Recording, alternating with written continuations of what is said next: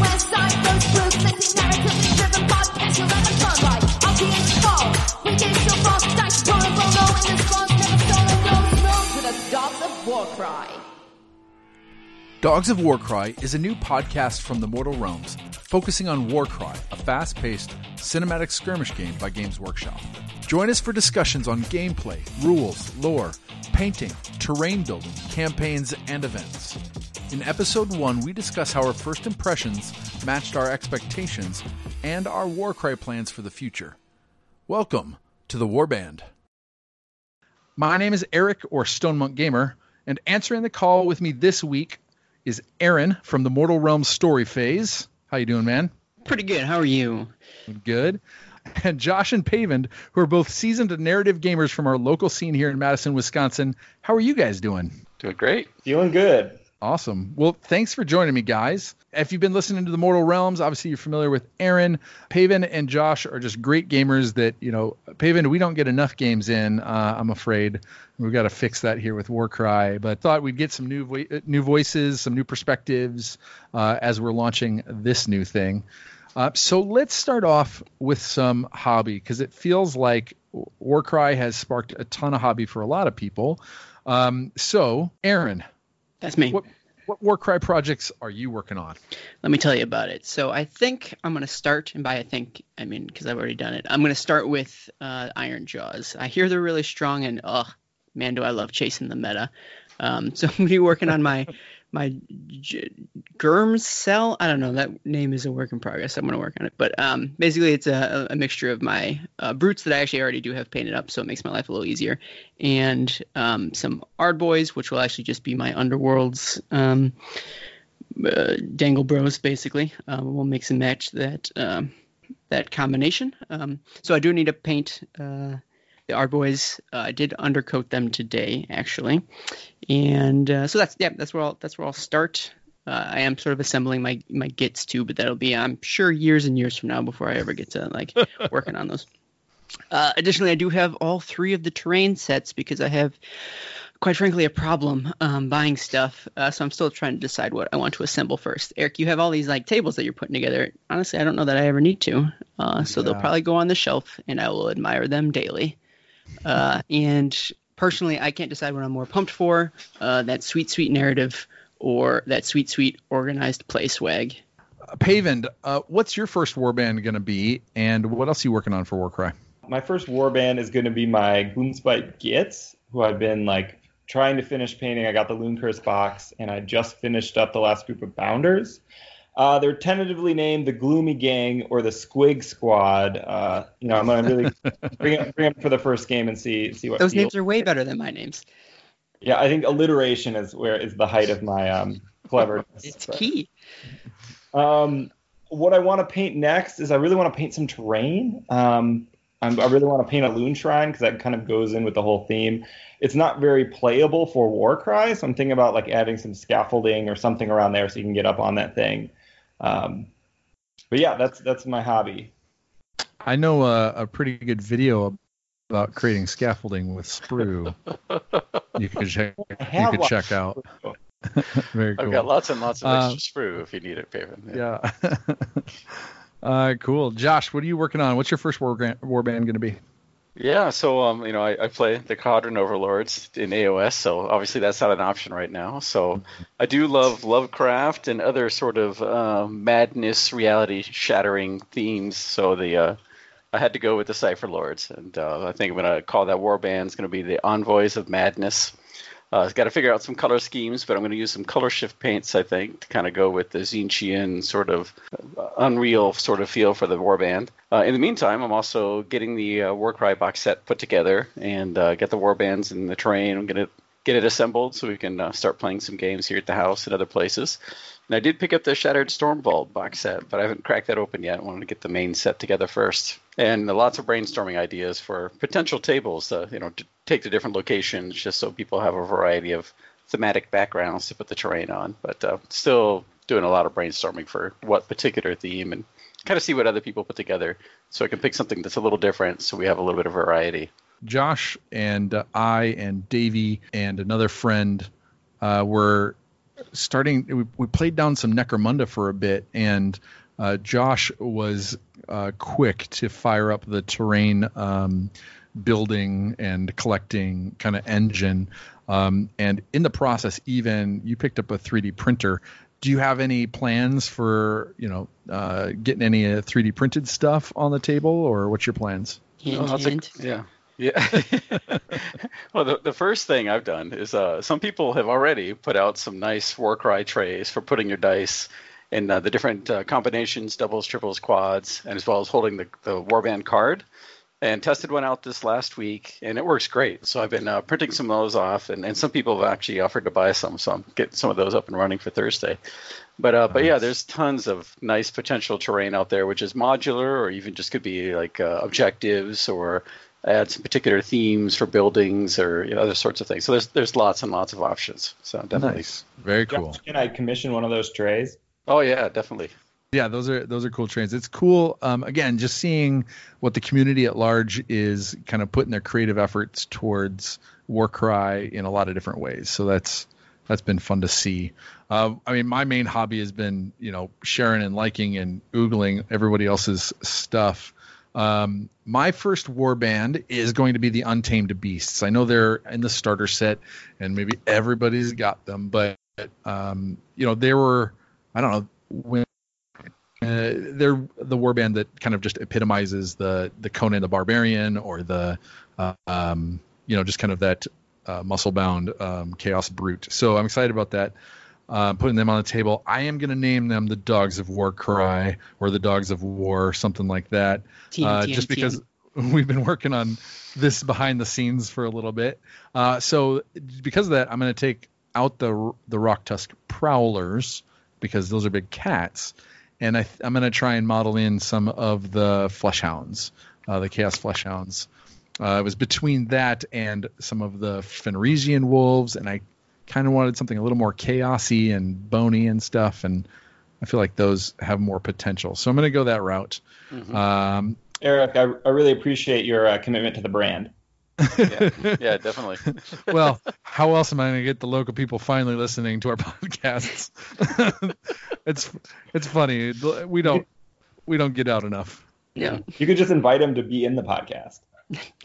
Hey, problem solved. Is it, Paven? I just wanted you listening to us more, so I invited you on.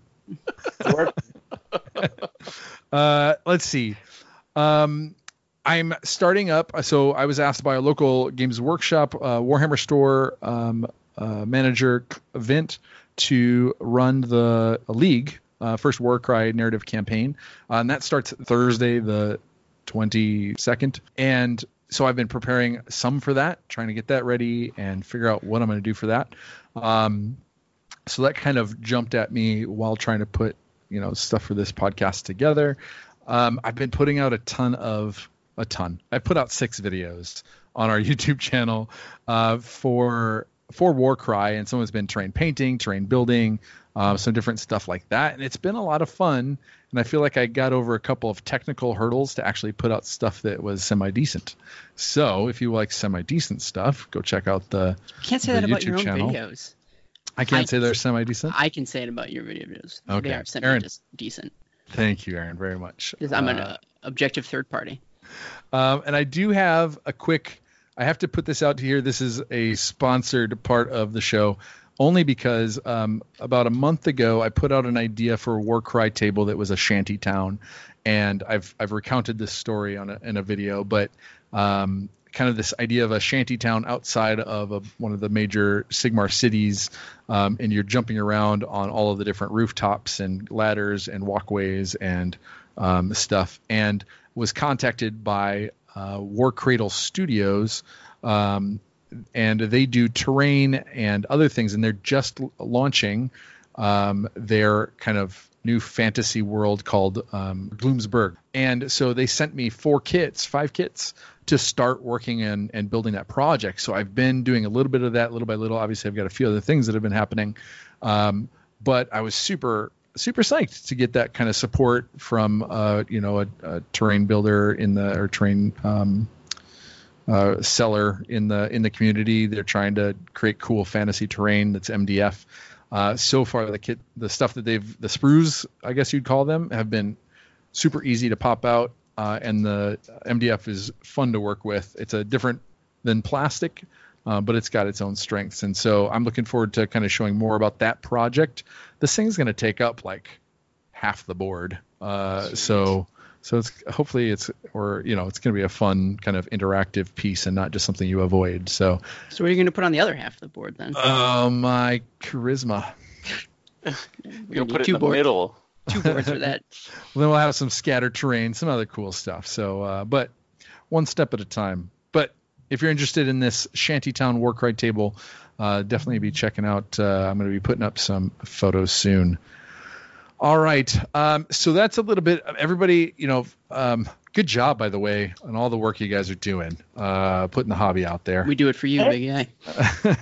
And we're going to go ahead and take a quick break, and then we're going to come back and jump into some conversations about what is Warcry, the setting, the warbands, and expectations. We'll talk to you in a minute. So you like podcasts about miniature games, huh? If you want to dive deep into the Age of Sigmar lore through Black Library novels and Army battle tomes, check out the Mortal Realms podcast hosted by Aaron, Davey, Paul, and myself. And if you're into the miniatures and deck building game Underworlds, spend an activation on What the Hex, where Davey, Phil, and other guests talk casually about improving your fun and gameplay. Alright, enough of this not Warcry stuff. Cool. All right, welcome back. We're going to get started talking about what was Warcry to us when we heard about it, and what is it to us now that we've got more information. Because there was a lot of speculation out of the gate. There was a lot of kind of not sure if it was going to be that we wanted to get into or not, individually, as a group, etc. But we've had some time to sink in. We've maybe had 2 or 3 games, that sort of thing. So I guess we'll start off with we knew it was going to be a skirmish game, which meant it was going to be a small model count, kind of war bands, and we knew that it was going to be chaos. That the primary focus was going to be on these chaos war bands in a chaos setting. I guess first and foremost, were you I'll shoot to Josh. What did you feel about a skirmish game, first of all, and then second, about it being in a chaos setting? Did that appeal to you or turn you off or anything like that? Well, a mixture of things. So I've played Necrobunda, Kill Team, Mordheim, and even Age of Sigmar skirmish, and so I had a lot of hope, that it would be a really a newer, better skirmish game than the current AOS skirmish system was. But I figured it probably wouldn't be like Mordheim, which was extremely detailed, and I enjoyed it quite a bit and played quite a bit of that when it was available. So I was kind of hoping it would be somewhere in the middle, and I think it kind of has. It's come out. It's better than I had hoped, so that was nice, and I think it plays really quickly, and I think it has enough detail that it adds enough flavor that it provides that narrative hook, so to speak, for me. I think originally with the chaos setting, it kind of had mixed feelings on it. I was like, well, they haven't delved into it a lot here, and it kind of reminded me of how they did the Realms of Chaos books way back in the 80s and 90s. And so I think that kind of drew me back to the chaos side, even though I knew I wouldn't necessarily have my current AOS faction available.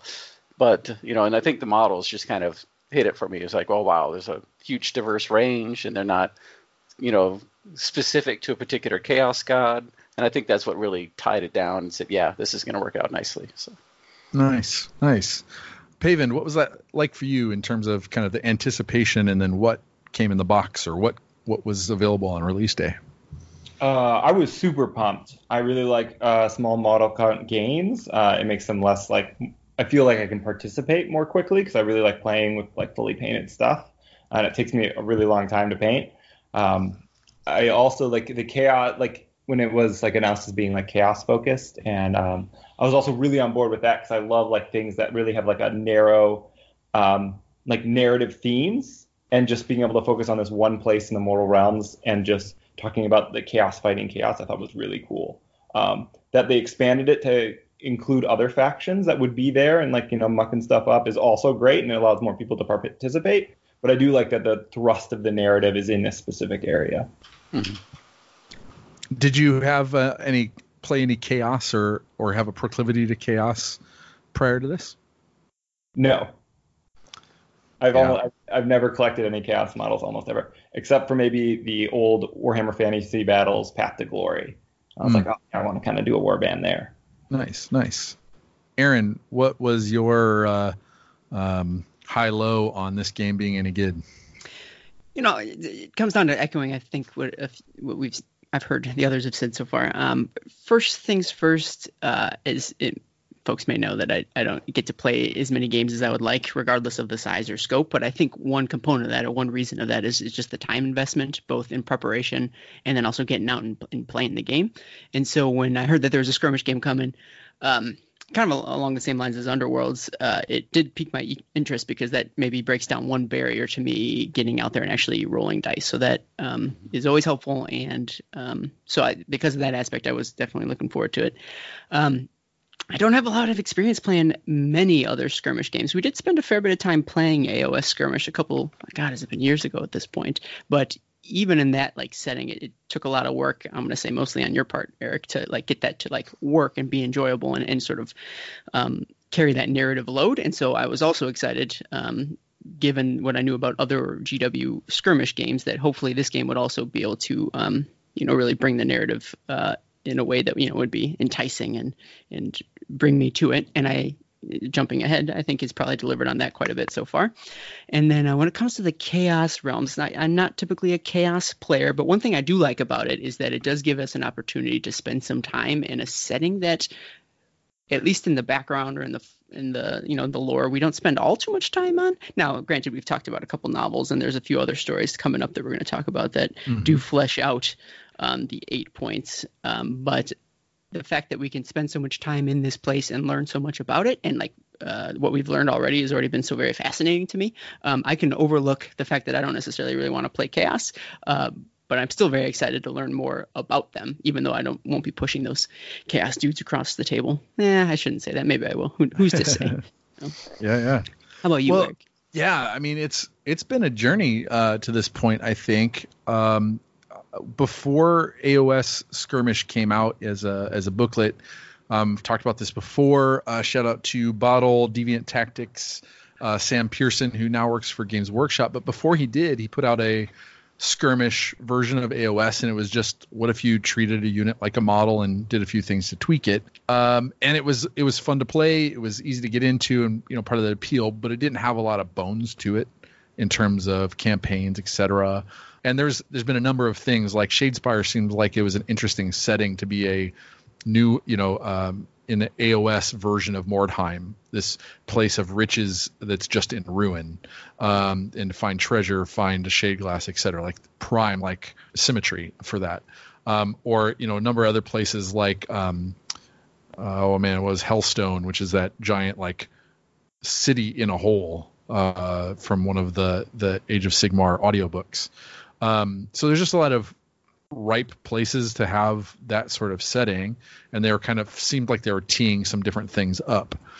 When Skirmish came out in the White Dwarf as a 2-page part, and you're like, oh, this is just an update for 2.0. There's not a lot more here. What are they going to do with that? Are they going to do anything with that? Are we done with Skirmish? And then they announced Warcry, and I was like, yes. And then it was all Chaos. I don't own any Chaos, really. It was never something that appealed to me, that devotion to the Chaos gods. These war bands have not devoted themselves to a Chaos god yet, but there's still this sense of resistance, or that potential that they shake off the yokes and they side with Archaon, which is, I do kind of like this, the Dark Oath, the undivided side of Chaos, where they're not going to be beholden to one Chaos god or any of the Chaos gods, and they kind of, I guess, flip the big one to any of them. Mm-hmm. So that kind of appeals to me, in that you can play one of these Chaos warbands as going definitely towards Chaos, or potentially just fighting against them, but being kind of drawn into that whole world. They're probably still not good people. But then the stories. So it was definitely a lot of trepidation going in, but as soon as we got some hints and whiffs of what it was going to be like, what it's going to feel like on the table, I feel like it was a quick turn for me to get heavy into it. And that's been part of the fun too, kind of breaking that wave with the community, hitting a stride with it and getting excited. So let me ask you guys a question in terms of how this game, I guess it's a skirmish game. It's very narrative focused. Where have you guys felt the narrative, or if I say it's narrative focused, what do you feel like I mean by that? Aaron, do you feel like that's an accurate term? What do you think attributes this being a narrative focused game?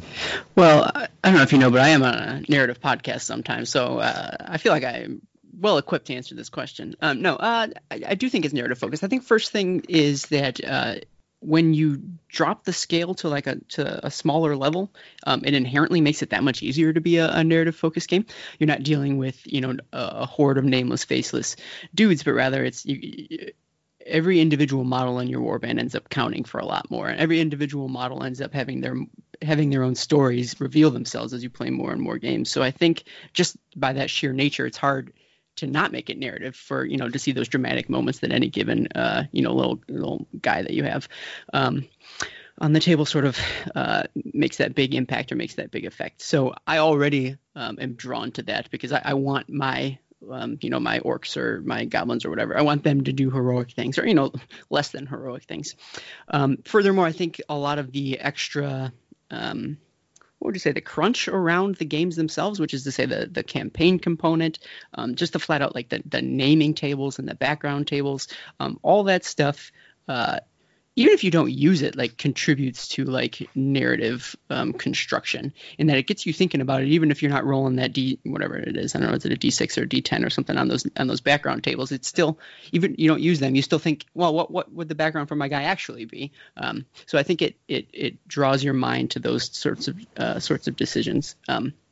Furthermore, I think these tables with all these terrain that you're going to be using ends up being an additional character to the games that you're playing, as opposed to sort of a random sporadic scattering of bits and pieces that may or may not like jive together on a much larger AOS table. When you're on that smaller scale and each of these terrain pieces interact with each other and contribute to each other, it lends itself to creating those narrative stories as well.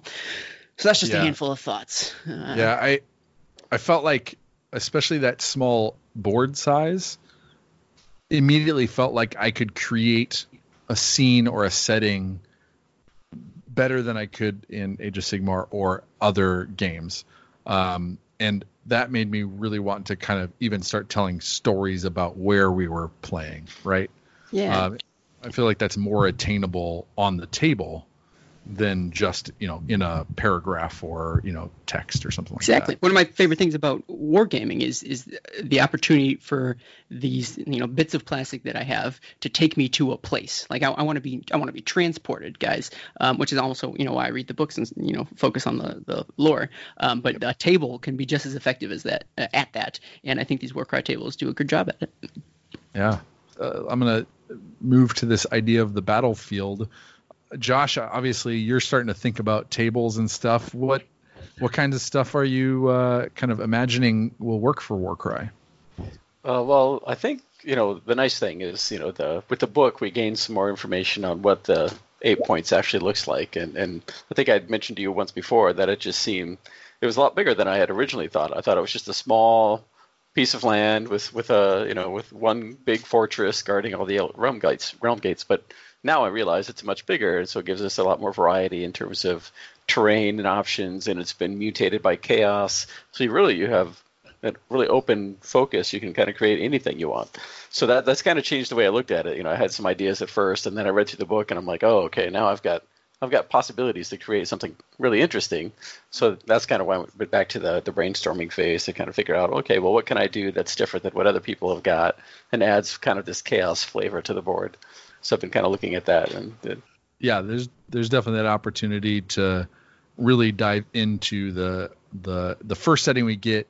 We'll talk about kind of the setting, but really into that chaos side of corrupted side of your terrain. Paven, are you a terrain builder? No, but I want to be. I want to be one of the cool terrain guys. It's something that I think I really want to. It's faster, and I think it would be very rewarding to create this world. I mean, one of the things I like really about my hobby is like participating and building like the world I want to maybe not inhabit, but like experience. And I think terrain is a great way of doing that. And I think Warcry is a great way to tell a story with terrain, like because you can get it so dense and it's not as big of a. You don't have to have like big lanes for armies to march through. You can have it be like real dense and have multiple levels and really kind of really give a sense of place for your game. And that's like very exciting to me. And I'm really looking forward to your shanty town. I forgot what it's called. Yeah, that's perfect. I really like the 3-dimensionality of it, and I really want to play some games on it. Yeah, no, that's cool. And I mean, there's so many things. Like even on the kind of first board I created, which I just had the Azurite Ruin stuff. You know, I'd already started kind of collecting it because I started thinking it was cool, and Warcry kind of accelerated that. But I mean, I've even wanted to like. So in my head, it's in this particular build.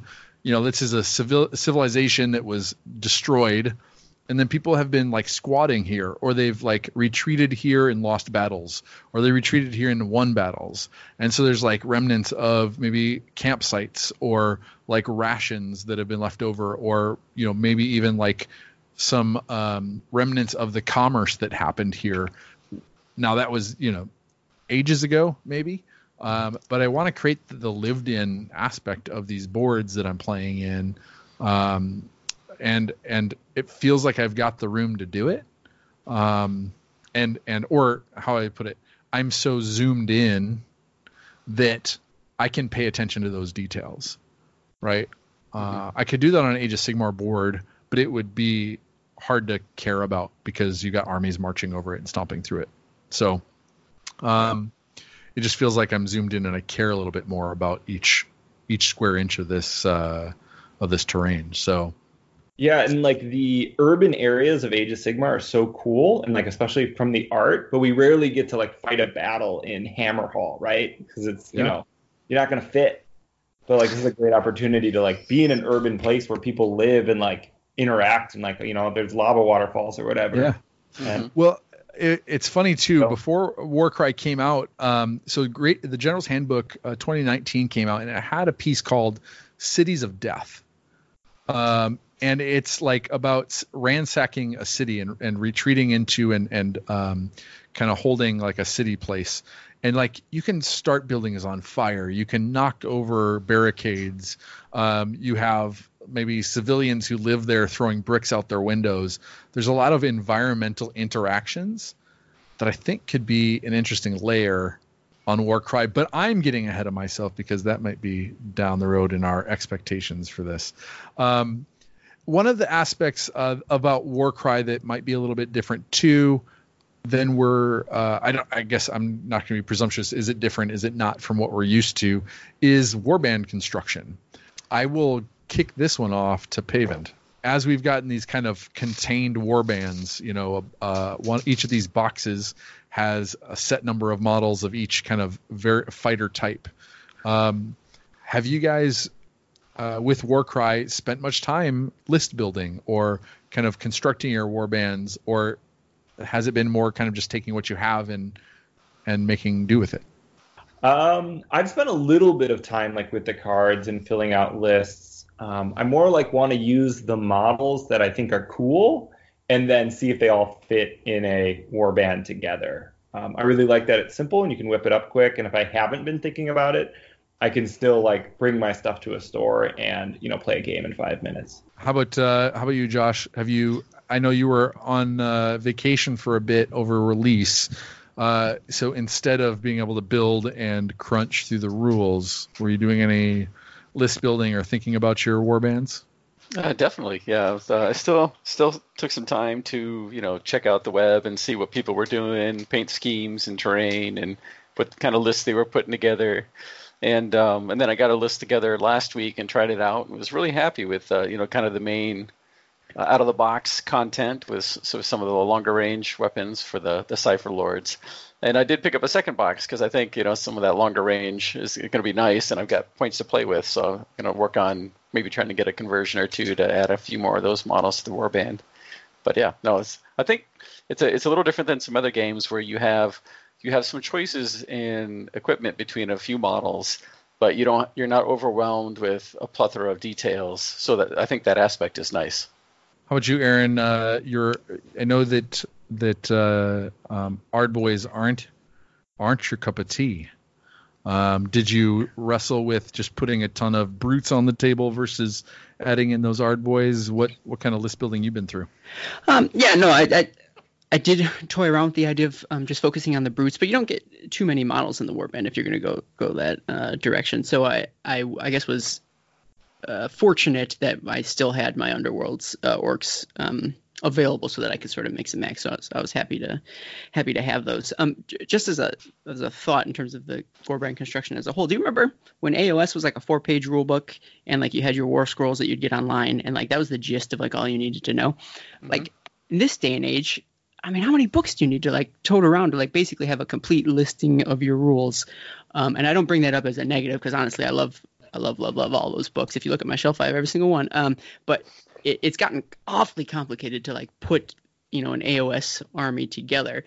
And I love now that we're at a pretty sweet spot, I think, with Warcry, and that it sort of harkens back to those early simplistic days of AOS where it's so much easier to put a warband together. It's not utterly straightforward. It's not, one-dimensional. You still have some options, but I think it goes together much quicker. And because of that, I'm more inclined to put a list together because I don't need to be pulling from a wide range of stuff. And that's not to say we won't eventually. And in fact, heck, if it happens down the line, I don't know that I'd be too upset if the expansions came hot and heavy. But right now, it's a good way. It's a good way to sort of dip your toe in the water and have a pretty simple way to put a small warband together. So I like that.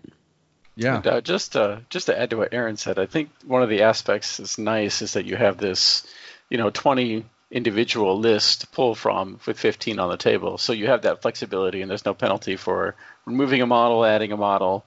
And I think that kind of gets back to what Aaron was saying, is the flexibility and the ease of making a list. Even if it didn't work the first time, it's easy to fix. Yeah. Absolutely. Yeah. One of the interesting things about the league or doing campaigns is that you can fill your roster with whatever models you want. And like you said, you can swap them in and out. But you can bring each game, you can decide which group of them that you put on the table. So I do think there's going to be a strong list building element where you're like, okay, what do I want to put on the table to kind of go up against, Josh's Cypher Lords? Like, what do I want to kind of, move around in what I'm doing and put on the table? And there's a fun narrative balance in that. I'm like, well, but this guy got a cool artifact, so he has to go on the table, right? And so that's, I think there's a cool aspect of just like some freedom to put stuff on the table that's cool. I'll admit I've watched a lot of YouTube videos on Warcry, and one of the kind of directions some people have already started going is doing spreadsheets and mathing out like what your best, most powerful builds, or not builds, but like which units are the most bang for their buck, right? Mm-hmm. And to some point, as soon as that happens, I'm like, oh, you've ruined this model for me or whatever. It was beautiful. Well, there's some aspect where I'm like, okay, I know that, okay, I glean from this that more rock tusk prowlers is probably okay. But I will put a first fang in regardless of what you say, kind of stuff. And there's a lot of that out there, but I think that Warcry, you can math it out to like, okay, which thing's going to have the most damage output. But if I can maneuver things so that you can't even get into combat like where you want it, right? If I can block you up with planes runners, or if I can kind of get at you or pull you out of your where you want to be with my first fang, then your damage output has less of an effect or is less efficient over 3 rounds or 4 rounds. So I think there's if you can learn to use the tools that you have in different ways and apply them in different places. And there's going to be a learning curve for that. But I think that's part of the excitement in this case, is that I think everything is possible at the moment of what's going to be good in what kind of circumstances. Mm-hmm. And with a smaller set of models, I think the rules can be more careful about everything having its place, right? Yeah, well, that, and I think having the 4 different cards for setup, your dagger, and your shield, and your hammer, and the mission objectives, I think all of that really forces you to be somewhat balanced overall because you never know what you're going to get. Well, let's talk about that really quick because that's something very new and interesting. And well, we've seen an evolution with open play cards, and I think there's open play cards in 40K and there's open play cards in Age of Sigmar, and they were kind of like this side thing or optional thing that you could do, but they've really kind of flourished it in Warcry with 4 decks of 32 cards each or 36 cards each. Mm-hmm. And what have you guys, what have you thought about that as a mechanic to help you just get games started? First of all, harkening back to my Magic days, man, do I love collecting cards. I think it does. I think it does help, and it jumps you in right away. Furthermore, maybe I'm wrong. Maybe they've tricked me. But when it comes to just setting up the game, it just makes me feel like it's like a more legitimate, official game that we're playing when we're basing it off of pre-selected stuff from these cards. I guess you get the same effect when you're dealing with battle plans in AOS, but it's both the randomness, but also knowing that this is a set standard type of rules. Really ticks a box for me. It doesn't feel so off the cuff, but at the same time you're still jumping into the game so much quicker than you would maybe a normal larger scale game. So I'm a huge fan of the cards, and I hope to one day when I'm old and gray just say that I've played all the different variations, all the different combinations. So I should probably get started soon. What are you guys doing after this?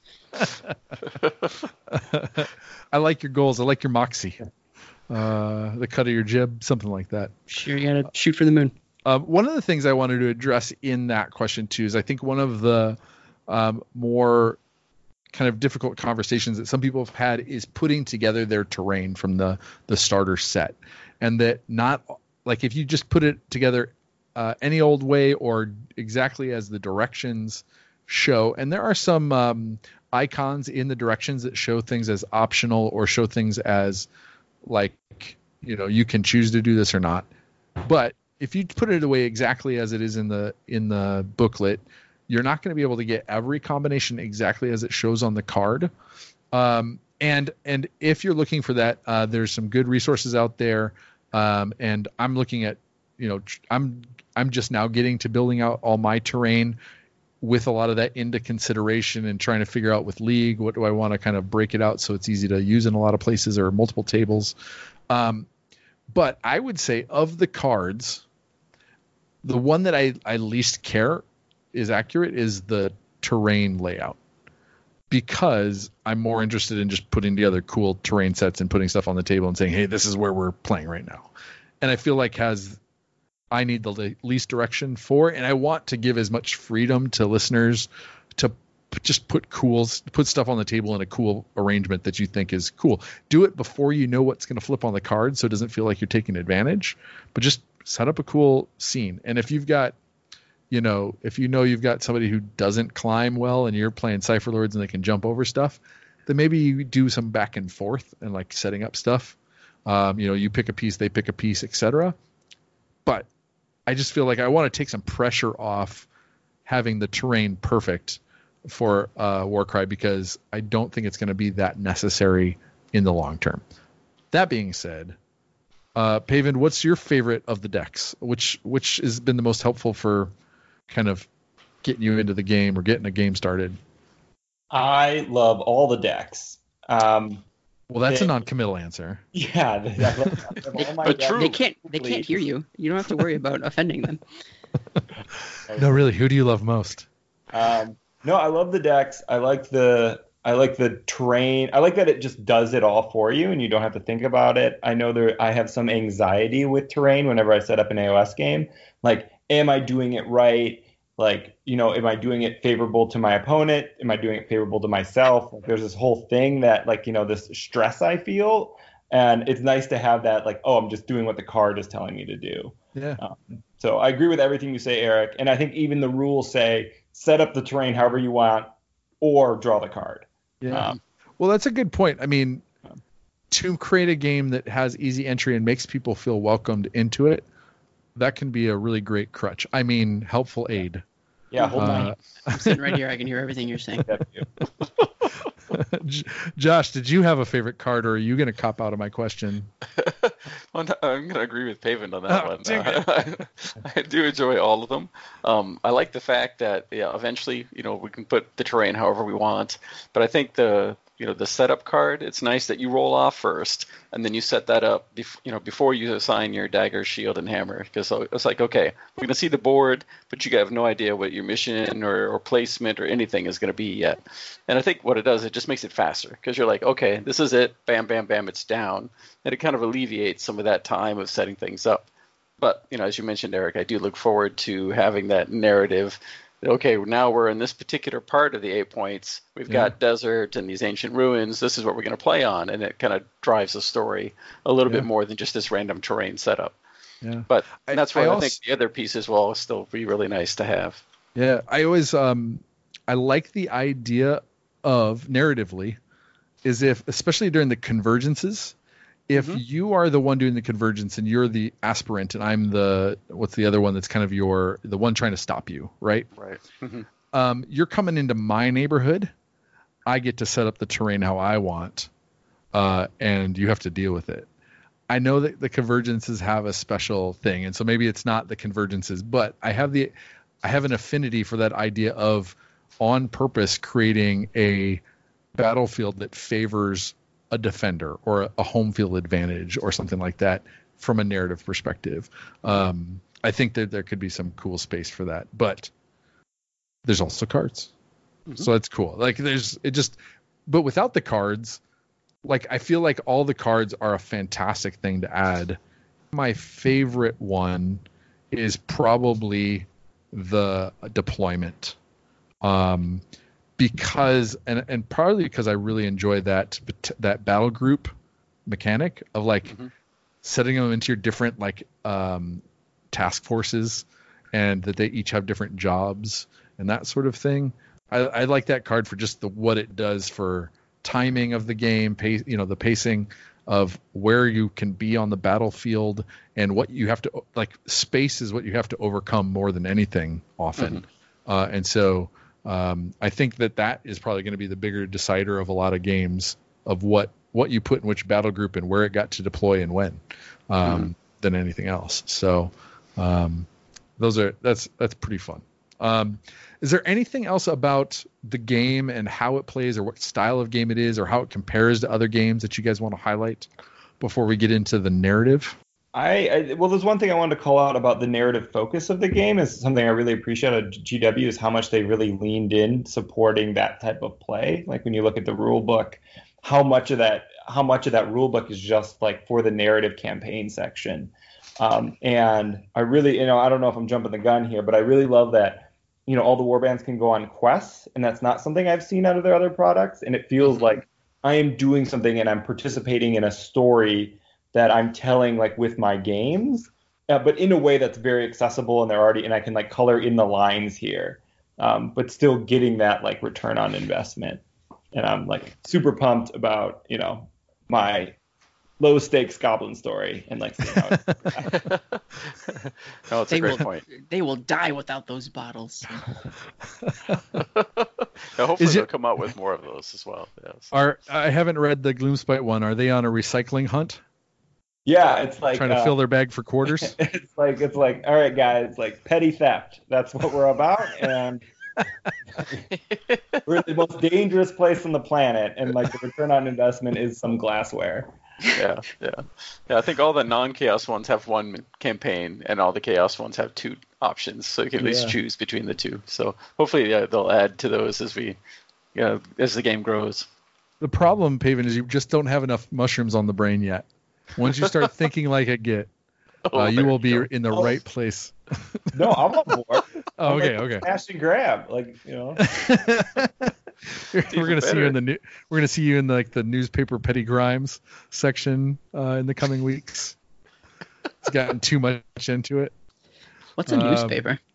Yeah, good question. Good question. That kid. All right. Take me to Narrative Town. Why don't we? Let's do a brief overview of the setting. And again, a little bit of our initial reactions to the setting, we touched on it briefly, but this is a chaos-focused story. And one of the big players, obviously, of chaos, besides the chaos gods themselves and who fits squarely into the middle of this story, is the big bad Grand Marshal of the Apocalypse, Archaon, who is one of the major characters carried over from the old world, and who has been individually chosen by each of the chaos gods to be a champion, but he denied them. And each of them said, well, if I can't have him, then I don't want anybody else to. And so they've each given him a bit of their power, and therefore he has all the benefits and none of the requirements of most devotees of chaos. And he is a bigger threat in the Age of Sigmar setting than any one of the chaos gods is, or their thrall, right? How excited were you guys? Well, let me ask you how do you feel about Archaon? Even if you don't like chaos, what do you think about that guy? I will start with Josh. I'll actually diverge a little bit. I think the appealing thing about having Archaon and it being in the 8 points is the scope is much broader. You're dealing with, like you said, a non-committed chaos force, so there's a lot of flexibility in what you can have. But I think narratively, the biggest draw for me is that, there's some discussion in Age of Sigmar about, okay, so what did all the people do when Sigmar withdrew? How did they survive? What did they get out? How do they survive chaos, or how do they fall, succumb to chaos? And I think these warbands kind of touch on that. They talk about worshiping these aspects or these elemental forces, and that happen to be tied into chaos, and some of them may know that and some of them don't. And I think that narratively is a lot more interesting to me in terms of what's driving these warbands, and this is why they're going to Archaon, because they see him as an aspect of that elemental force that they're worshiping or chasing, and not necessarily trying to worship one of the chaos gods in particular. So I think that's a nice tie-in to having him non-committed. I think it drives that story for the warbands and why this diverse range of warbands are traveling and how they got that way. So they're answering. So in the Paven, you mentioned Path to Glory as kind of old supplement, and they revitalized it again in Age of Sigmar. And there was even a book called Path to Glory, which is about or a story called Path to Glory about some chaos warlords trying to aspire to become Varangard, or part of Archaon's kind of big horde of the best. That was Call of Archaon, I think. Call of Archaon, sorry. Mm-hmm. I mean, in terms of Archaon, do you feel the Call of Archaon? Does that appeal to you as that kind of non-committal chaos? So, Eric, that's a very personal question, but I think if you look upon your enemies and you just want to see them destroyed. And no, but Archaon's a very cool character. He's a great bad guy. I mean, he already destroyed the world once, and so he has a real threat behind him. And he's also I think somewhat sympathetic in ways that other chaos characters aren't, because I'm not an Archaon expert, but I think he hates the chaos gods. He is his end game isn't necessarily to destroy another world, of which he's destroyed many, but to actually throw down all of the chaos gods and remove all gods. And I think that is an interesting, that's somewhat sympathetic, I think. And I think it is very cool. And he's got a sweet army and a dope horse. Yeah, I'm board. Dragon horse. But yeah, I would agree. And Archaon is the part of his rampage through the mortal realms when kind of chaos got wind of it, and they sent Archaon to kind of start tackling it, and in fact drove Sigmar back to Azir to close the gates. One of the first things he did was he conquered what was then called the All Points, which was this nexus of realm gates, these huge realm gates that connected each of the realms. So it has 8 gigantic realm gates that connect into this nexus called the All Points. And obviously he is part of Archaon's aspect is he's this fantastic general. He is just at the top of his game when it comes to power and using power and flexing with his, whether it be using the Zinch part of his influence and the, what are those guys called? The Gaunt Summoners. Mm-hmm. Yeah. Or throwing some Nurgle at something to weaken it, etc. And so strategically he took over the All Points, which was this huge kind of nexus of commerce and metropolitan life, and kind of the best that the realms had to offer kind of converged in one place. And he took it, he demolished it, and he put up his kind of, I don't know if he put it up or if all of his devotees put it up, but his place of power called the Varen Spire, which is at the center of the now called 8 points. Aaron, what do you remember from either the Archaon Ever-Chosen Battle Tome or the Call of Archaon? What do you remember about the Varen Spire? Everything. Honestly, the most recent exposure to Varen Spire is when we reread Scourge of Fate by Robbie McNiven. So we spend a fair amount of time in that book in Varen Spire and getting used to it. It's cool because it's a series of concentric, I don't know if it's exactly circles but it's concentric walls, and each outer wall is defended by another rank of his Varangard, which those are Varen Spire Varangard. They are his shock troops, his knights, his chosen warriors, and so it's kind of neat that there's a number of them and I can't remember how many, but for each wall that you pass, there's another Varangard regiment that defends it.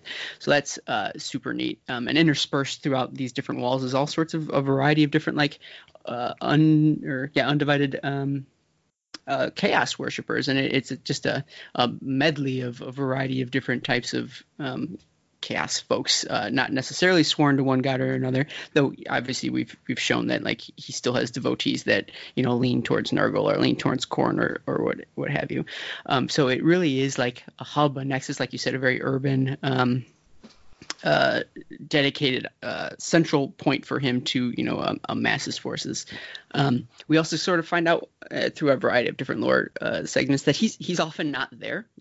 He's a warlord, he's a general, he's a battle waging general, and he's off fighting on different fronts, and so this whole sort of civilization sort of runs without his close eye per se, because he's often fighting in the realms, and so that's also another aspect of Archaon that you got to get used to, is that he's willing to get his hands dirty, and so it's a real cool setting. And although we're spending, I think, a lot of time in this game out in the wild, sort of in that surrounding area in the 8 points, I'd love to spend more time in the Varen Spire as well. And we talked about urban fighting in different settings. If GW doesn't release a terrain kit for the Varen Spire, I hope someone can come up with one so we can spend some time trying to tear it down. Well, Dreadfort's probably close. Yeah. So no, and that's fantastic. Yeah, I think one of my favorite kind of jokes from kind of some of the things we learned from Scourge of Fate and whatnot was that Archaon can kind of call a meeting with anybody at any time who's under his command. He can project himself or kind of call conference line a whole bunch of people in and just make his will known. And so dude checks his emails. Dude knows what everything's doing on the Gantt chart, timeline, spreadsheet, whatever. And he is very personal in his attention to those details. He might put somebody on a task, but I get the sense that he expects them to fail, and he'll do it himself if he has to. And somehow he gets it all done. But that brings us, you were mentioned kind of out in the wild. Eric, can I say one more cool thing about Archaon? You can say one more. Yeah. Maybe two. If this one's cool, you can say one more. I think I got one. And I think one of the things that I really like about Archaon is when he shows up, everybody is effed. It's just the game's over. I think Vanda's Hammerhand, he just killed him. Like he showed, like, the hero of Age of Sigmar. And he like killed Nagash once. Like you don't maybe twice. I think he beat up Sigmar. Yeah, and I think like he's just very intimidating, and he's like kind of the shadow over this whole game, and he's too big for Warcry, right? He's not even like home, but he's just like the thing everybody aspires to and talks about. Yeah. To that point, if we're talking about Archon, and he's too big for this game, like he's almost too big for the AOS setting, in that like we don't spend a lot of camera time on him. Like he doesn't necessarily appear all that much because to have a good bad guy, he has a certain air of mystery or a certain air of being separated at sort of an arm's length. And so one of the beauties of this Warcry setting and the Varanspire setting and the Scourge of Fate setting is that like we learn about him through his followers. Like we learn about him like based off the sort of person who would follow him is how you sort of inform yourself as to who Archaon is, so that like he is both mythical, but at the same time you still get a good sense of like his capabilities and his scope because of the people that are following in his trail. Yeah, we don't get to eat him, but we get to go to his house. Yeah, kick our well, there's a promise of getting to go to his house. That's where we're marching. Right. But to what Josh kind of so deftly kind of steered us into is that Archaon is too big to be here in person, but his voice, that call, is everywhere, and it's appearing in very he has the aspects of Tzeentch where he can appeal to the different kind of needs of who he's talking to. And when we get into the warbands, I think it'd be interesting for us to talk about maybe how each of them sees that call. If we, we're going to be very brief and very kind of surface level on them, but kind of where that aspect of chaos is kind of calling to them, that might be, Archaon's, visage on a piece of toast, or grilled cheese sandwich, like Jesus. Grilled cheeses. Grilled cheeses. So I guess last point in terms of the starter set puts us in a very specific part of the 8 points, and that's the blood spoils. Josh, what do you recall, or what have you been able to read up on the blood spoils, just for the purposes of kind of getting our starter box armies together? Yeah, no, definitely. One of the aspects I really liked is at the beginning of the book, they kind of show you, essentially it's a pie slice. This blood spoils is this one small, it's like this blood lake in the middle where it rains blood and gore. Well, do you want to know why it's a pie slice? Because Archaon works with pie charts, and he wants to know what percentage of things are under his control. So project management at its best. Yep, exactly. So go on.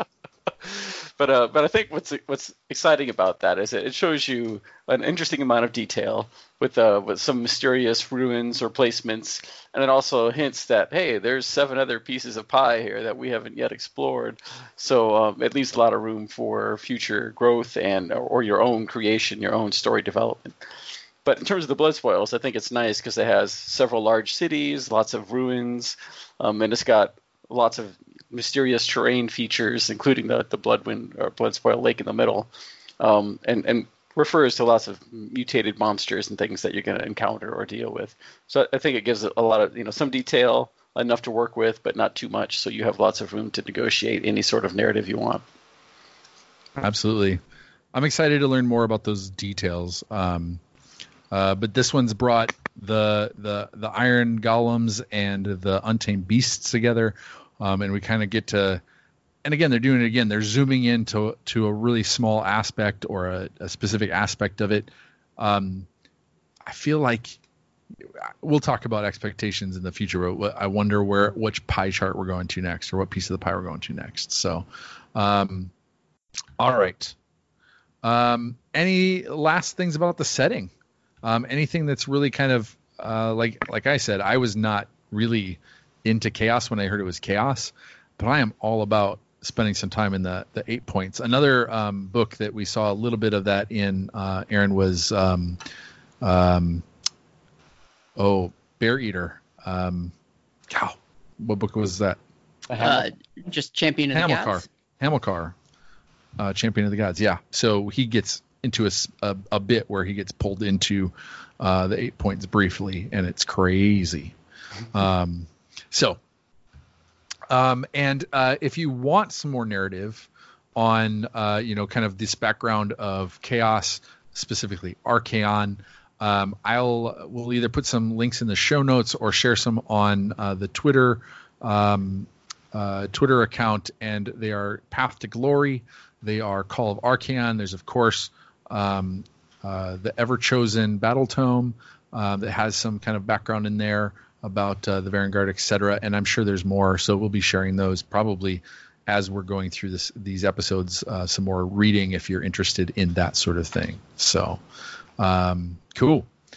All right, let's jump into these war brands, because I think each of us, as we said at the top of the show, have identified with one in particular, but probably more than one. And so we're going to do a little round robin pick, kind of talk a little bit about each of these as we're interested, try and get to all of them. We've got 8 Chaos warbands, 6 of them that we have access to. We can buy them already. They're on the shelves, and then a couple extras that have been already talked about in the core book that will inevitably be coming out. And then we've got 9 non-chaos factions. So I will gonna go ahead and start with Aaron. What's you'd mentioned Ironjaws. Do you want to talk about them a bit, their character and how they fit into how they get into the 8 points, or how they fit into this game? Yeah, sure. I'll pause right there and I'll say, do you want to do the chaos ones first and then the non-chaos ones, or we're going to mix them all up together? That's a good question. Why don't we start with the chaos ones and then go to non-chaos? Okay. So let me rephrase that. So Aaron, let's start with the chaos warbands. It's a pretty smart idea, right? Which one of those? Genius. Which one of those do you want to get started with, and we'll round robin through the chaos ones. But go ahead. Which ones appeal to you? All right, here's the deal. I think we should probably just rip the Band-Aid off and deal with probably the grossest one out of all of them. Like, let's just get over this hump, and then we can enjoy the company of the rest of these warbands. Because you'll be the undoing of us. Yeah, it's hard not to lead with the Unmade. So the Unmade is a warband from Shyish, the Realm of Death, and man, where to even start? I know where to start. It's the fact that these folks ritually flay their faces off, and I'm not being metaphorical. Like, no, they do. Their faces come off their faces, and then they proceed to attach them to their belt buckles in a weird sense of, like, I don't know, like to intimidate their followers. Maybe they just like it. Actually, I know they just like it.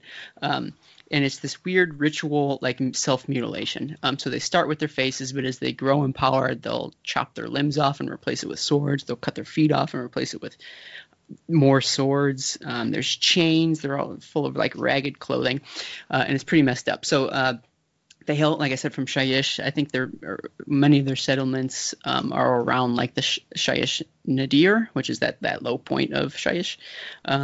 And yeah, they're all about inflicting pain both on themselves and others. Maybe not in that order. Well, actually, maybe in that order. It's tough to say. Depends on the day.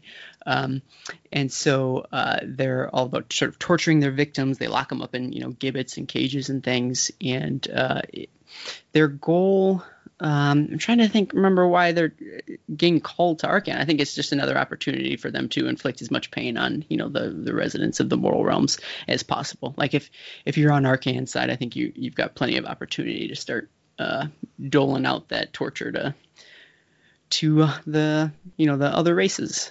So they're pretty gross, pretty messed up, and I think it's a fun example of the direction that they can take chaos when you're not sort of tethered to the main chaos gods. Like there's a certain element of Slanesh, like sort of this overwhelming like feeling and what's the word? Sensuality. Yeah, all of the above, basically. But as you'll find with these warbands, like maybe they'll lean one way or the other towards a given chaos god, but they don't necessarily align specifically. So these Unmade, if you said, hey, well, you must be a big fan of Slaanesh, they would probably raise their eyebrows at you and have no idea who you're talking about.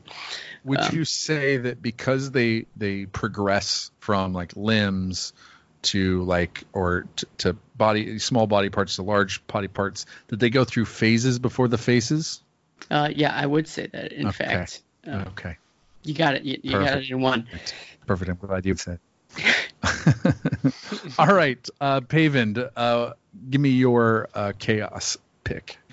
So so with my pick in the Chaos Warband draft, I will take the Splintered Fang. I think resonate with me the most. They got a good, strong snake theme going, and I'm into snakes, and so that is a 1-to-1 right there. The Splintered Fang are cool because I think besides I'm into their aesthetic, is that there's kind of a mystery that's built into the Splintered Fang because they come from a tribe of kind of nomadic savages that lived in the realm of life, in the realm of Ghyran, and they used to worship this god beast named, I pulled it up here, let's see if I can get it, Nagendra, who I imagine is a big snake, a big old snake that is actually dead, and it was killed by Ignax. But since then, they've been kind of co-opted, or they started worshiping these demonic, quote-unquote, entities known as the Coiling Ones, I believe. And, like, what are those? Like, those don't map to any demons we know of. Are they, like, something else? Like, who are the Coiling Ones? How did they trick this group into worshiping them? Like, they seem to be on the path to chaos without quite knowing what they're doing. And I think that's really cool. And plus, yeah, snakes are dope. So that's my pick for my favorite Chaos Warband, and I want to do that later down the line. Nice. Josh, what was your number one Chaos? Well, I'll definitely have to choose the Cypher Lords, since they appealed to me right off the bat. And I think part of that appeal is, of course, it's one of the war bands we've seen from a realm that we don't have a lot of knowledge about, which is Haish, and so they talk about this being a city-state, that they come from this particular city-state called Noxseed that looks like it's civilized, but has this undercurrent of trickery and madness and unbalancing, the natural world as it is, so to speak, through alchemy or other sorts of magical means. And but it doesn't necessarily tell you whether the whole city state is, or it's just certain groups within it. So I think that's kind of interesting in itself. But but they worship this, as the book says, a formless entity of infinite aspects and pure protean trickery and madness. So so obviously they have an inclination towards Tzeentch of some sort, whether they know it or not. But in reading some of the stories from the book that has come out, really delves into a little bit of kind of see more of how they try to spread this madness and what the rationale is, and is it a power struggle? Is it just the joy of it? And there's a mix of everything in the kind of the story. So it was really interesting to add those layers to the particular warband. But it's definitely, I think, the kind of this monastery madness, but disciplined and enlightened sort of combination, which really appealed to me. Absolutely. And obviously, as I mentioned, I am struck by the untamed beasts. Also very nomadic, very savage.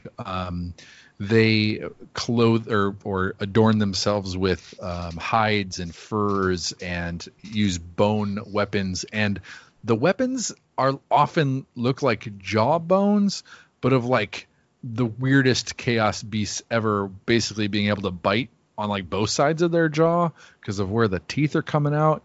And so it's just a cool aesthetic.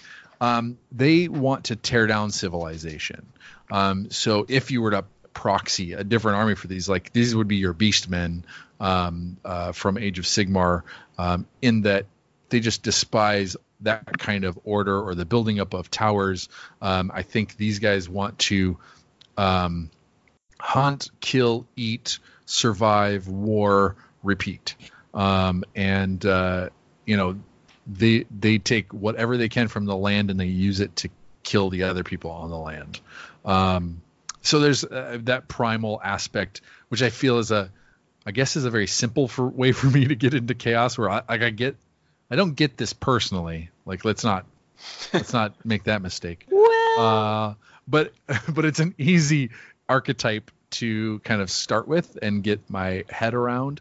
And, just the desire to go forward and smash feels very chaos to me. So that's where I'll go there. Aaron, number 2, chaos. What was the next one that appealed to you? My second it doesn't mean that it's any less impressive, but I think I'd like to talk about the iron golems instead. So these dudes come from the realm of metal, the realm of Chaman.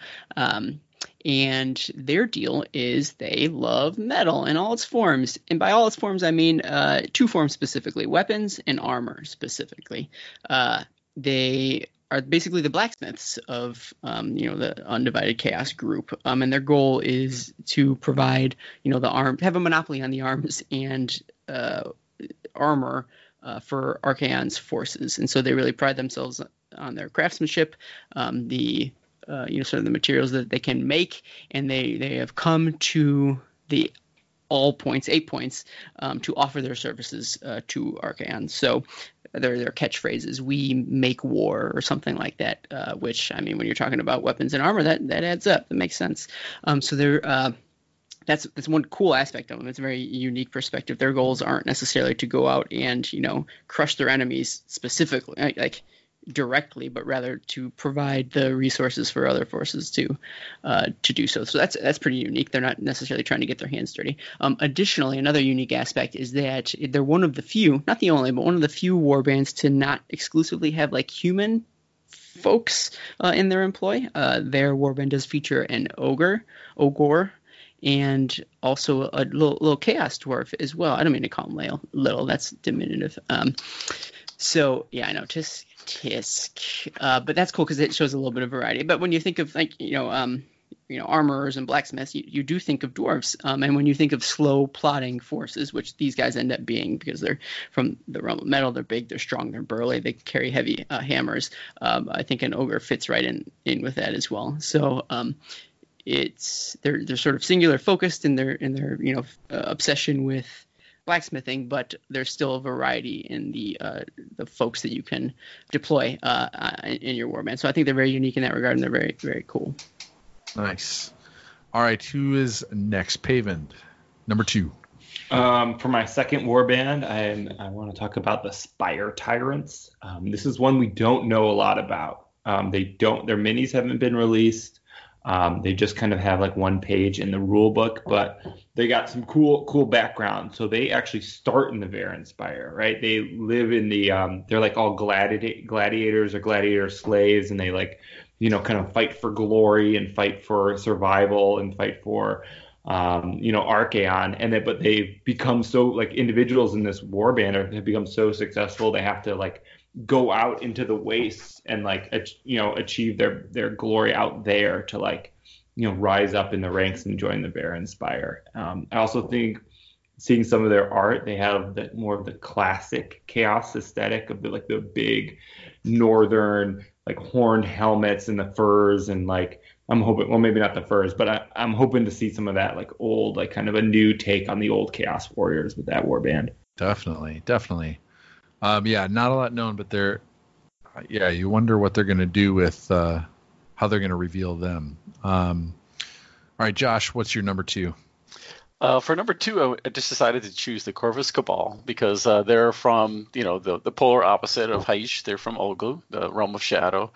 And it's interesting in the story I read, it talks a little bit about them. And but they worship this being, which they call the Great Gatherer, which is a greedy god, apparently. They want it's a patron of cutthroats and thieves, and it wants gifts left, which, you associate with crows and ravens and grabbing gaudy things and then putting them in places. So it kind of fits in with that theme very well. And they believe Archaon is an avatar of this particular creature.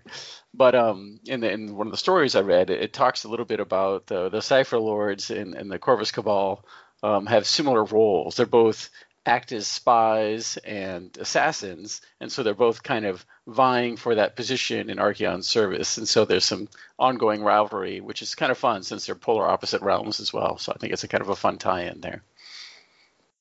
Yeah, definitely. I'm going to talk about the Signs of Flame, and I forgot to mention that the Untamed Beasts have a pretty strong tradition of animal handling and having kind of beasts as part of their kind of warband, which is unique.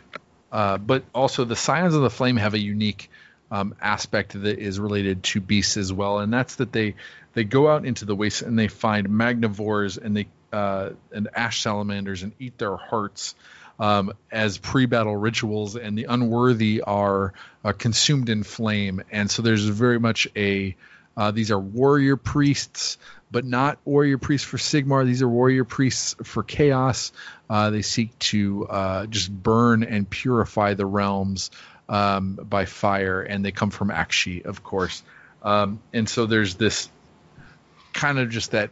Again, if you were to put them back in the realm of fire, and you've got different kinds of cultures and civilizations that worship flame or deal with flame or just like kind of live with flame as part of their life, these guys see it as the central thing that that I imagine they want everything to become Akshi in some way or another. Don't we all? Yeah, and so it's a really cool take on kind of. It seems like that war priest, which is typically a order kind of archetype, and puts it in chaos, which is really cool. So yeah, I mean, there's quite a bit of variety here to choose from, and I think that was unexpected as well, to see how much they could do with this middle ground of chaos. Now, I also wasn't expecting them to put out a lot of non-chaos factions, which I think comes to balance it out, lets people get in faster, etc. Just real quick, I guess, talk about how you feel like the warband you pick fits into this kind of story of the Blundwood spoils. And for this, I'll start with Josh. Who was your first non-chaos faction pick?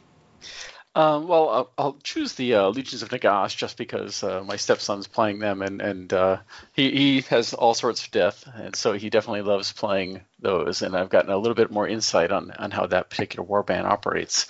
But it has a necromancer, and then you have skeletal forces. You've got your heavier guard and basic skeletons, and it's essentially kind of you are servants of Archon the Black.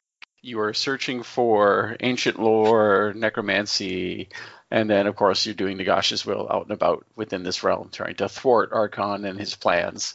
So it's kind of a neat theme where it's more lore focused, where they're looking for power, they're looking for artifacts to benefit Nagash in the end. And they play very much like you might expect, with the necromancer is kind of the main supporting role and can bring models back. And then they also have quite a number of models you can put on the table with a variety of different roles, but they're slow, So as you're plotting death, but the necromancer adds some different aspects to that. So definitely an interesting force. And do they give a kind of a good explanation of why the Legions of Nagash are here? I mean, death is everywhere, or is there a reason?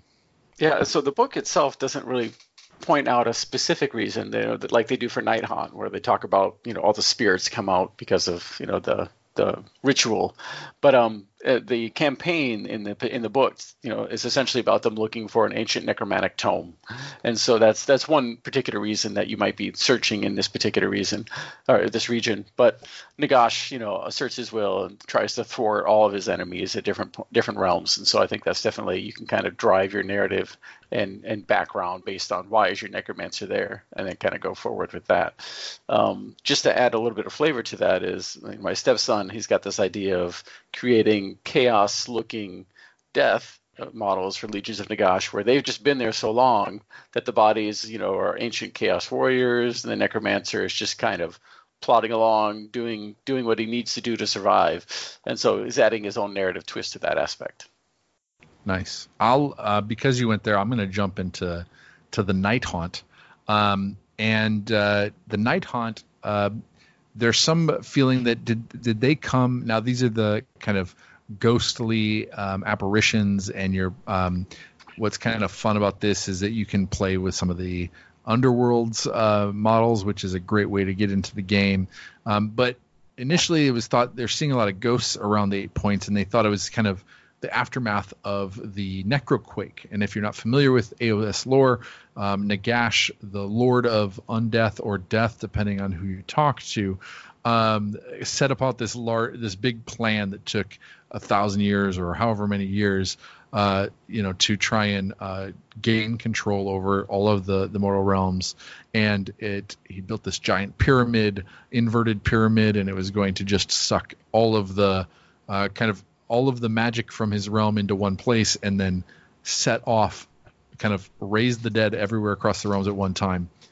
So in this case, that has happened, but it was a little bit flawed, and so it didn't totally happen as he expected. But a lot of undead have risen in the wake of that, and the Night Haunt kind of came out of that. And these are the ghosts, the spirits of the dead. And at first, it seemed like they were just kind of random, but it seems as though they're concentrating around areas of soul power and soul resources and other things that maybe Nagash is trying to get after. So.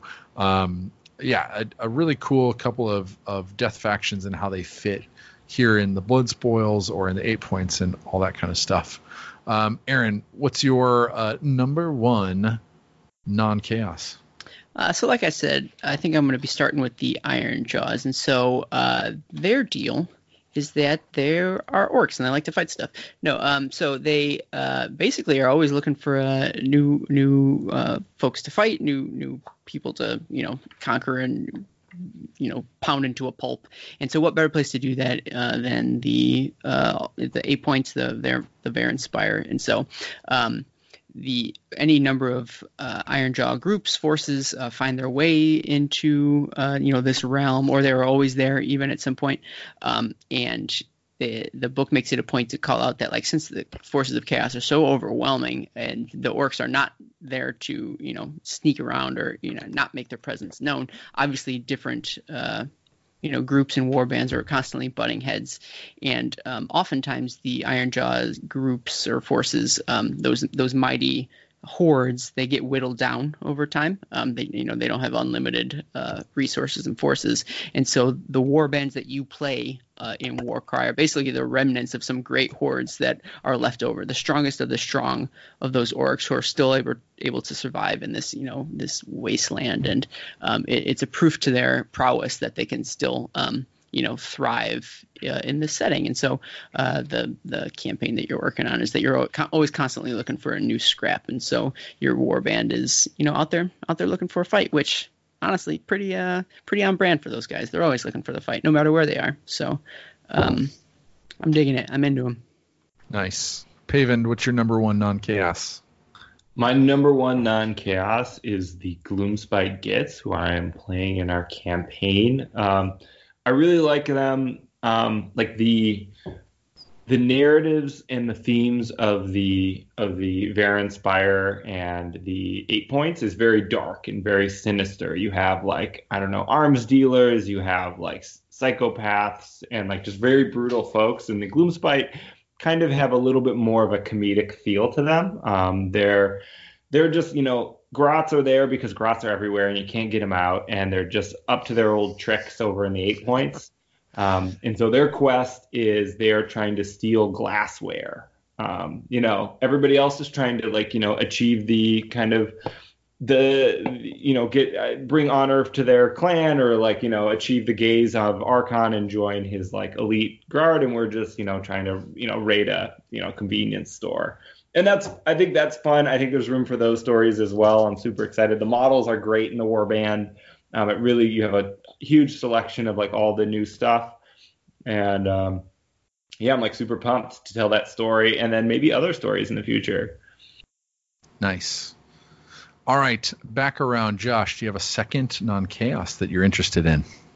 Yeah, so I'll touch on the Flesh Eater Courts, and I think they're an interesting faction because obviously they have these delusions of grandeur where they don't necessarily know that they are these flesh-eating ghouls. And the particular campaign they have in the book leads right into that, where they think they're these campaigning knights seeking a chalice. It's totally goes to the Holy Grail, and you think King Arthur. And so it's interesting that they have this twist where they're traveling the realms, looking for glory or trying to retrieve some religious artifact or relic for Nagash or whoever, and they just ended up here in the 8 points, or this is where it was. And I think that's kind of lends itself to some fun storytelling depending on how you decide to take that. Nice. Nice. All right, I'm going to choose the Daughters of Cain. And part of it's pretty simple with these followers of Marathi, and they're here for vengeance. A particular thief and deceiver, Malakendra, has stolen some artifacts and fled to the 8 Points, and she has sent a number of warbands here to slay her and retrieve those. And they're not afraid of Archeon or, the kind of the brutality of the spoils or of chaos, because I don't know if anybody can out-brutal the Daughters of Cain, even those unmade, but maybe they give them a run for their money. So it's very much in line with them. They're a kind of a new faction that people collect, and it's cool that they're going to have some of these new models, the Canary and the Medusae, kind of the snake ladies and stuff in here. So that's going to be really cool. Back to you, Aaron. Sticking with my green skin theme, let's talk about the Bone Splitters. So still very orky. I don't want to diminish that at all, but they're not necessarily as focused on the fight per se. It's more like either they're directed at the sort of the direction of their prophet, or is it the Warag prophet, to parts unknown, and sometimes they find themselves being sent into the 8 Points. Their mission, as described in the campaign here, is it turns out some human forces, presumably chaos forces, come in and steal one of their treasured totems. I think it's the jaw of Mork or Gork or Morka, and they go running off. And so the Bone Splitter's goal is to chase them down and get their totem back, and so that leads them into the 8 Points and the blow and spoil. And so it's less that they're drawn there sort of their own accord, but they're sort of lured there, or they have their own mission. So I think that's a little neat and different than sort of a stark contrast to the Iron Jaws, who are there looking to fight, whereas the Bone Splitters maybe would prefer to be elsewhere, but they roll up out of necessity. So if you've got those two orc factions, it's important to maybe draw that distinction. So they're pretty cool. It'd be interesting to see how they play on the table as well. Definitely. Pavend, number 2. Number 2, I want to talk about the Ideneth Thiefkin, and I want to kind of go off something Eric said, where he talked about the Daughters of Cain being able to be as brutal as with the best of them, and I think that's a theme that runs through all of the non-chaos factions, because the 8 Points is supposed to be a pretty terrible place, and all of the non-chaos warbands that are joining are all full of of real tough guys and jerks. So the Ideneth kind of fall in that camp. They're order, they're on the side of Sigmar, but they are very morally gray. They're raiders, they're soul thieves. They can only exist through the suffering and the pillaging of life from other races. And so they're there. I think thematically they really fit in with the 8 Points, them being there and them using this opportunity to raid and reave souls to maintain their race. So I think that's cool. Also, the models they have available is they have all of the Namarti, which are kind of the eyeless foot soldiers and kind of the lower caste of their society, and they have the Achilleans as well, which are the knights that ride the eels. And I think that kind of disparity between the groups in society is very interesting and compelling about the Ideneth, and being able to replicate that in the warband is cool. So you have a prince kind of leading his men at arms, or however the right analog is. And so that is kind of a hobby project I want to take on at some point. But that's it. Nice. Lastly, of the non-chaos, I'll talk about the Stormcast, and specifically the Vanguard chamber. And these came out, they're kind of Vanguard hunters. They are also kind of fur-draped and more savage. They spend time out way in the front line scouting and away from civilization for long periods of time. Their generals and stuff ride Aquilors or Sarpaladors, these really fast, Griffin style or Griffhound, large Griff horses type of beasts. And they have Griffhounds and Aetherwing Eagles, etc. And so what I really like about these guys is that the kind of explanation is they're kind of this SEAL Team 6 kind of elite special forces, and they've specifically come into the 8 points. Maybe it's to hunt down, a Chaos Lord that's escaped into this place from the realms, but more specifically in their their quest is that we've got the Storm Vaults have come open. The Necroquake also broke kind of these devices that helped hide some of the greatest treasures and vaults that Sigmar hid around the realms, including in the all points when it was controlled by good and order, etc. And so in this quest they've come in to try and locate this vault, secure the most valuable items that are in it, and get out of the 8 points before Chaos can find these things. So just kind of a really cool times of the essence, very pertinent to the storyline that's kind of driving all of Age of Sigmar at the moment. And I'm excited to use these models. They're some of my favorite of the Stormcast models, and I've got a bunch just waiting to become something, and this is perfect for that. So I've done them up with some head swaps that make them a little more brutal, like more like Space Wolves or Hamilcar Bear Eaters, purple armored guys. So I'm excited to tell some stories with them. And then we've got a couple of just kind of other things. We've got Furies, we've got Raptorixes. It talks about Thralls for the other warbands. So there's some cool stuff coming out for them, but there's just lots of beasts of chaos that roam these places that are mutated and crazy. So I'm looking forward to getting to know more about those, but I haven't had much chance with those. So now that we've all had a chance to play a little bit, to dig our teeth into the book, the rules, the models, the terrain maybe, and all this kinds of stuff, and some of our fears or unknowns kind of have subsided, and we've kind of fallen into what Warcry is and are seem to be unanimously enjoying what it is for what it is. Let me ask you each what you're looking forward to possibly seeing out of the Warcry product line, or kind of releases in the future that, or out of the community, I guess I'll say, to help get into this in different ways. Josh, you already talked about there's some community driven terrain or those little dice organizers, etc. What are some things that you're looking forward to in out of Warcry? Do you have any high hopes for it? Oh, of course, yeah. So one of the things that I kind of mentioned earlier is I really like how they've kind of started the setting here in the 8 points to explore it a little bit more. But I think ultimately it would be really nice as they add more and more factions to be able to use the same rule set to tell stories throughout the realms. In the small cities, in the foreign wilderness, and that's my ultimate hope, is that we'll have enough factions and enough rule sets to be able to use these rules anywhere to tell whatever story we want, whether it leads into an AOS game or whether it's just smaller campaigns and with particular factions carried all through. So ultimately, I'm hoping we get there.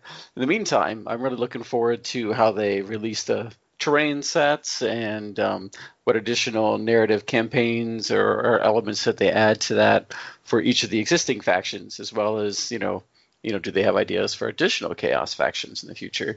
So I'm really excited about what terrain opportunities there might be and how they expand this to include all the other factions within AOS. I think are probably the biggest things I'm thinking about. No, that's really cool. Do you think there's room to go wider and be able to encompass more collections out there to get people kind of activated into the game? Exactly. For sure. And there's some, and like you said, yeah. We can play in the 8 points, but we could also play in the Realm of Beasts, or we could play in one of the cities of Sigmar. There's nothing narratively in the rules themselves that discourage that or change that. Whether you'd use these Chaos Warbands or not, you probably still could, right? They exist outside of the 8 points. Mm-hmm. Aaron, what are your hopes and dreams for Warcry? How much time do you got? All right, so let's start. First and foremost, I want them to release warbands for all the armies I have and none of the armies I don't. So let's start there. So there's a fair number of AOS armies that aren't represented, and I do feel like it's probably only a matter of time that, if not the majority, then, or if not all of them, then maybe the majority of them will get rule sets in Warcry. So I think that would go a long way to bring as many people into the game as possible, because I'm sure there's plenty of folks who said, I'd love to dip my toe in the water, but I've got these armies that I can't use, and I sure do wish I could. So I'd be interested in seeing that play out. Josh talked about the terrain sets, and I am an avid collector of just nonsense, and so these terrain sets are really scratch an itch for me. And I would love to see them continue to create either new ones or maybe reinvent those terrain collections that already exist and sort of assign rules to them and give me the cards for them and allow me to play with them currently. For instance, I feel like the Dreadhold is just asking to be made into a Warcry set. I mean, it's got all sorts of vertical aspects to it. A lot of, covers a lot of ground. I feel like it's the right size and scope for a little Warcry table. So I'd be interested to see that play out. Additionally, I would love to see what else they can do. They've already proven with these warbands that they can get wildly creative with what chaos means, and I'd love for them to continue to explore that for chaos, but maybe even furthermore explore what unique ways they can look at the other grand alliances that don't necessarily fit in with those larger factions that we see. Like, it takes so much. I assume it takes quite a bit of development time to create a new army or to add stuff to a given army. So if you want to keep checking new units onto Skaven is chaos, but Sylvaneth, or I'm just looking at my wall here, or Stormcast Eternals, like maybe that takes a lot of lead time, but maybe an artist or a sculptor has an idea for just a small faction of creative, unique order forces or destruction forces that no one has any intention of ever making a full-blown like AOS army for. I want them to be able to express that and come up with new ideas that can be represented on the table and sort of at that small scale. So they've proven that they can do it with chaos. I'd love to see it for those other grand alliances as well. I mean, down the line, I'm sure it'll take some time to see something like that, but it'd be cool eventually. Yeah, they've been able to. I mean, Underworlds is an example where they've been able to take an existing faction and just make it in a small warband size of variation and uniqueness and stuff. So it'd be cool if they could do something like that here. But even, explore those concepts. I like that a lot. Paven, what are you excited for the future? Oh, I'm excited for all of it, Eric. Like new warband rules, like echoing everybody, of course, yes. Like let everybody into the party. New models, heck yes. Like, that's why I'm here. I love new minis. Give me the more. Terrain sets are really cool. I want some more of those. More campaign quests. Yeah, that's a little bit stressful. I want to finish the ones I got first, but I do want them to write more of those, so I can do them. I think the thing that I would like to put on my top of my wish list is like a crunchier campaign system. So, I mean, I really like how it is now. I like that it's like low barrier entry. I want to really grow like this game and have as many people participate. And I think not having like a bunch of tables to roll on makes it easier to people to join. But I want a lot of tables to roll on. Like I want like to finish a battle, and then like half the time I'm spending is just like, rolling for all my, chaos tokens and little like upgrades and who lives and who dies and who loses a leg. Like I really loved that part of Mordheim. And like I want to be able to opt into that. So I think that would be really cool. Yeah, I think it'd be kind of cool to have like an upgrade sprue that's a downgrade sprue, where it gives you peg legs and arm stumps. Oh yeah, and like an axe in the head or something like that. A hobby opportunity. So yeah, I mean, I think you're onto something there for sure, in terms of one, having something that you can just like, okay, now I'm ready to go a little deeper, get a little crunchier, have higher stakes for your narrative, and also kind of ability to kind of rip those models apart if you're interested, to kind of do some work on them and maim them a little bit. You're going to make me sick. So I'm definitely interested in kind of some of the layers. So I think, like you said, a crunchier campaign system could be a layer easily set atop of this, right? Where you're just like, okay, here's just an added couple of steps in the aftermath phase, right? To just make it a little bit more higher stakes. I'm interested in a few things like some different game styles, or maybe they're, the victory cards. Obviously, I haven't played through all of them, but one where you have a rampaging Gargant that you have to deal with, or like in Age of Sigmar, there's a one where you don't wake the beast or something like that, like a beast hunt. I think that would play really well in Warcry, or a moving objective that is hard to pin down that could play like a greased pig, or a magical will-o-wisp or something like that, right? That just it could be skinned a bunch of different ways. I'm eager for some more, like you said, more terrain, but even maybe more. We've talked a little bit already about house ruling some things if you fall from higher elevations. So maybe there's just a few more dice rolls on the injury table, or you get to get injured if you roll from higher heights, and Davey and I were talking about that. But even like I've got ideas for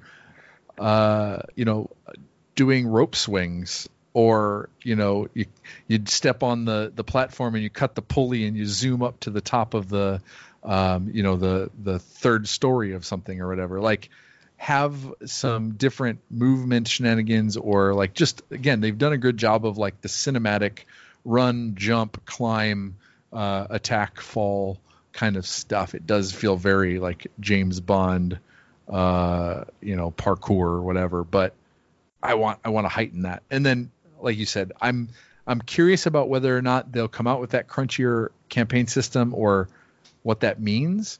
I'm also interested in developing the map side of it, right? Having territories that provide different types of benefits than just thralls or added points to your system, but maybe they give you access to, I don't know, something bigger. You put down a wall or a rock, or a meteor comes out of the sky or something like that, right?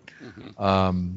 So I think there's just a lot of different ways that I think they could stretch it, pull it, and then of course, more figures, more bands, etc. Any last bits of expectation for the game or the community?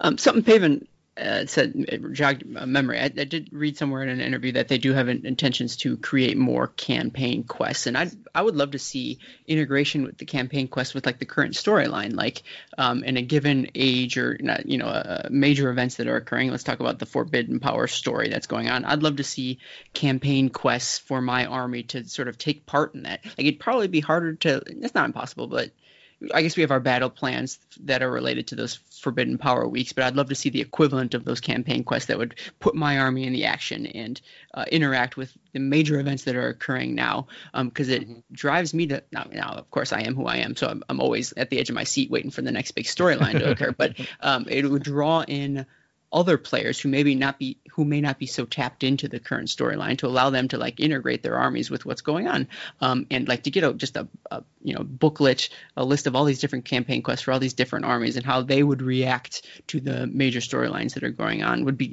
incredibly interesting, regardless if you're in the 8 points or not.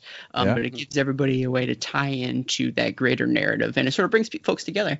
A lot of the campaign quests that exist right now are very personal, and you're just going on them like by yourself, and that's by design, right? You want to be able to play at your own speed and pace with whoever you can. But if everyone was all thematically linked in some capacity, it would draw you to any opponent that you'd be playing with, and has that sort of camaraderie, even though of course you're fighting each other and bashing each other's faces in.